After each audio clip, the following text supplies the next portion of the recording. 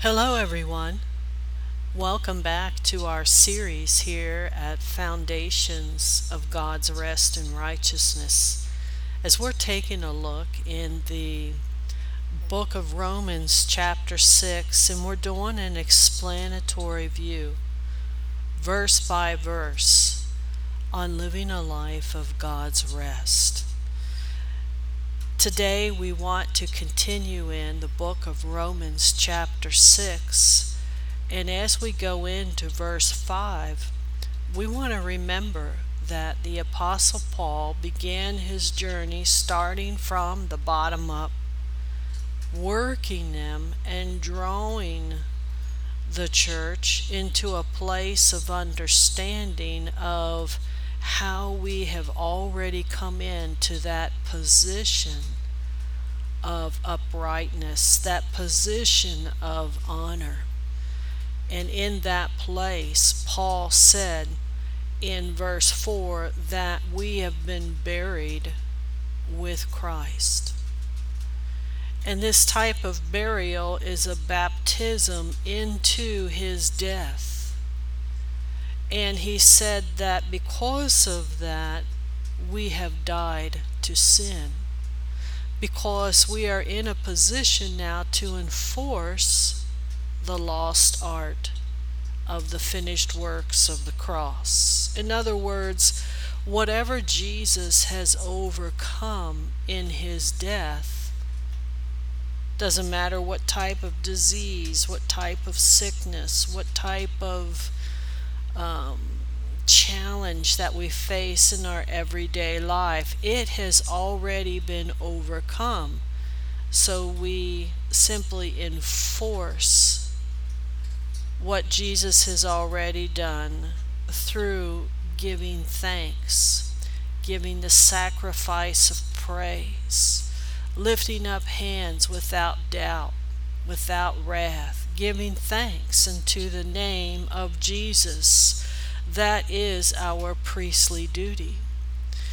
But as we go on and we learn about walking in this newness of life or life in the Spirit, we see in Romans chapter 6 verse 5 that if we've been planted together in the likeness of his death, then we're also planted in the likeness of his resurrection.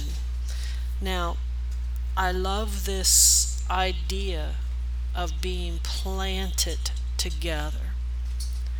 Here, as we study these particular words, we have been is the word genome, and it has everything to do with the idea of being united with, being one, being born together with, to be jointly joined together. Now, I know that we have heard those terms, but what it's talking about is that Jesus is the door. Now hold on. Jesus is the door. Jesus is the way. Yes, he's the truth. Yes, amen. For the Father to enter in through, to come into our lives. Isn't that good? He not only overcame, but we have been positioned by Christ for the Father to enter in, and in that place of him coming into our hearts by his Spirit, we are vitally joined together as one. We are vitally joined together in his ability. But as we take this a step farther, because he has come in through Christ, and he has come into us, we're not only born of God, we're not only born of his ability, but the Father has made us in holy union with Jesus. We've been made to sit together. We've been made to be planted together, genomi, meaning holy union. The Father presents us to Jesus. Jesus presents us to the Father. And it's in that place that we rest. Now, what is so exciting about this is the Father not only causes us to come into the place of rest, causes us to be born of Him, but He causes us to be in holy union with Christ Jesus. And when we realize that we're born of God and we've been presented to Christ as one, we also have to understand that we are also vitally joined in holy union with one another. Because it's the Father that has joined us together as one. Isn't that amazing? I love that. That's what it means to be planted together. But this idea, planted together in the likeness of who God is, we're not only joined together, but we are planted in the resurrection. In other words, we're born of Him, and this word planted means to puff, to blow, to swell up, to germinate. And what happens here is that if you picture a tire that has lost its air, and you go and you put air in it, each time air gets pumped into the tire, it begins to give shape, it begins to give form, it begins to create an image. And what happens is when the Father comes in and vitally joins us together as one, He begins to give His breath. He quickens us. He causes us to be aroused, to come alive. And He takes that shape so that He can come in to greater fullness in our lives of who He is. And through that breath, through that life, we grow up into the stature of Christ. Maturity in Jesus' name. That's what I love about this particular chapter, that Paul was saying, look, the reason why people miss the mark of this position of being born of God is they don't understand that Jesus was the door for the Father to enter in through and give us life. So we have been genomia. We have been vitally joined together in holy union.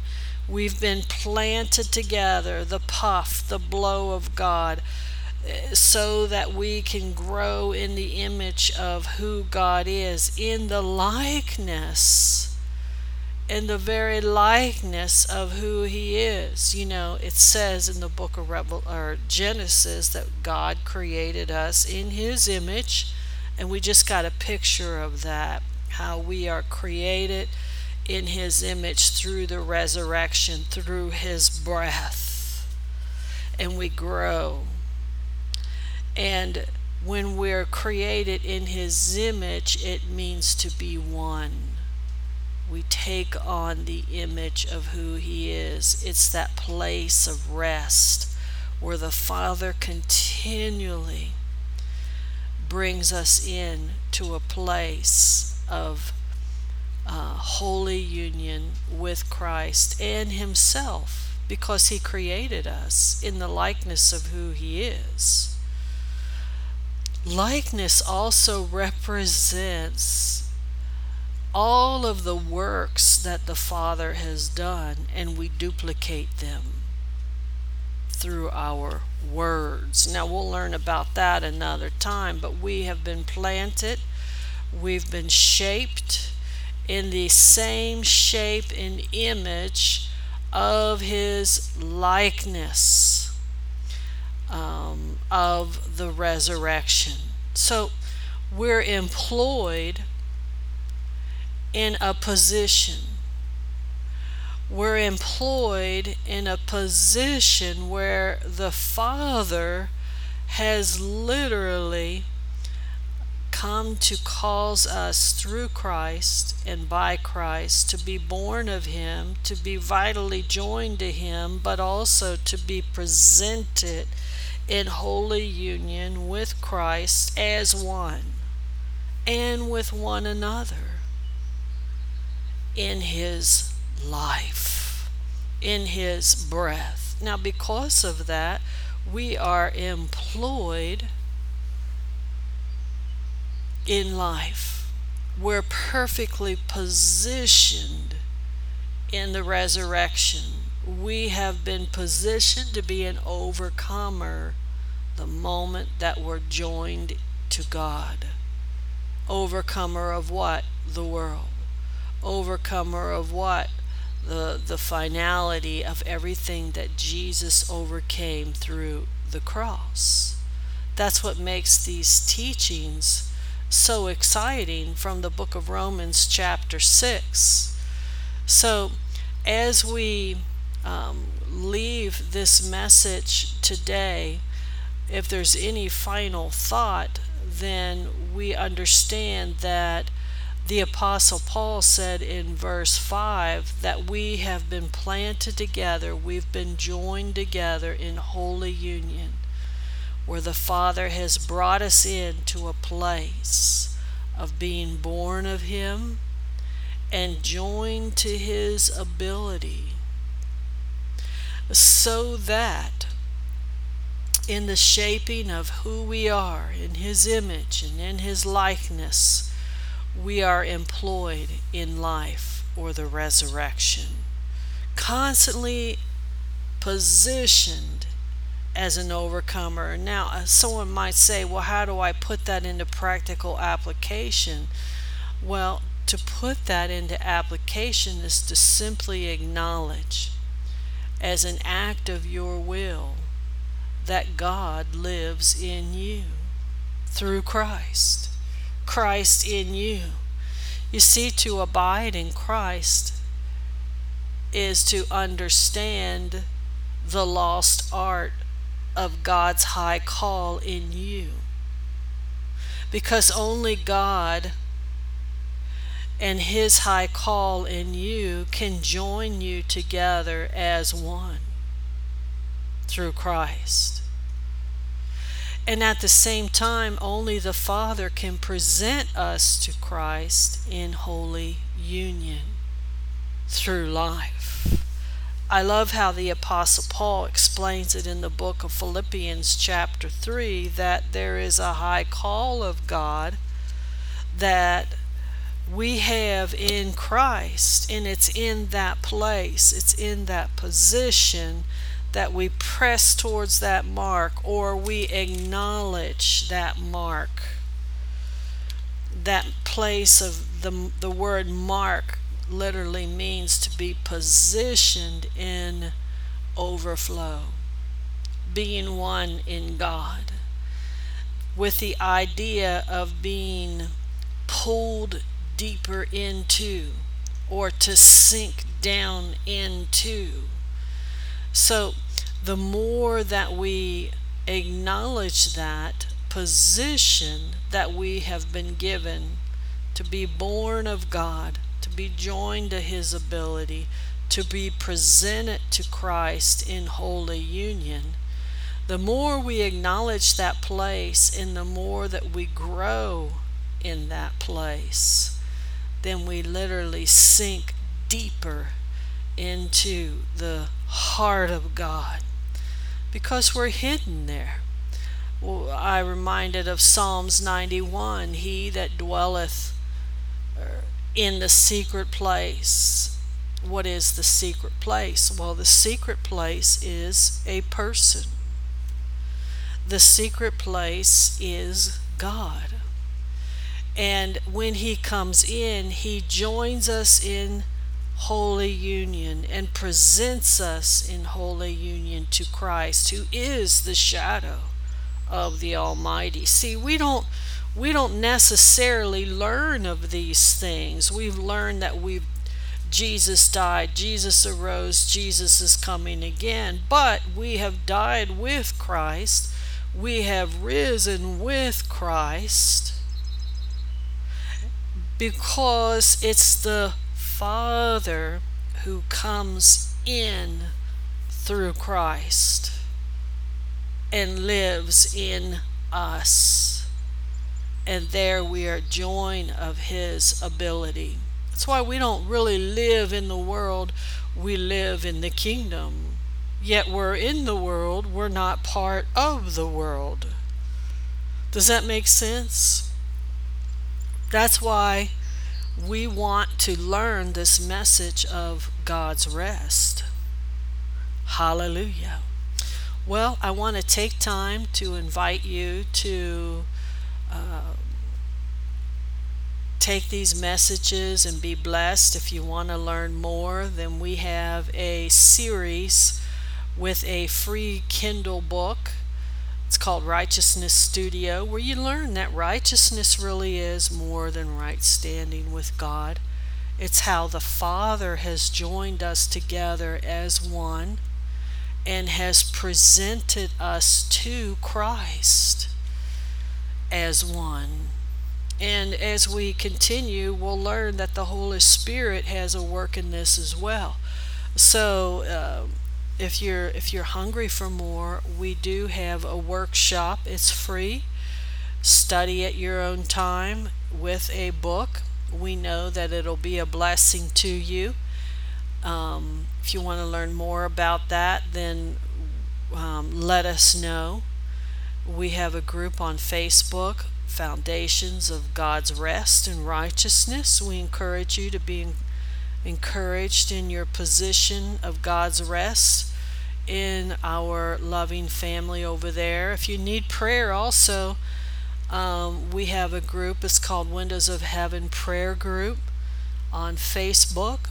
And when you have come to that place of practicing God's rest and righteousness, we want you to be part of Beyond the Veil School of Teaching, where we get into some of the prophetic writings of God's holy word from the viewpoint of God's rest, training in God's rest and righteousness. Well, thanks so much for listening today. Be sure to subscribe to these same places as we steal away in the secret place. I'm Sister Laura. Amen.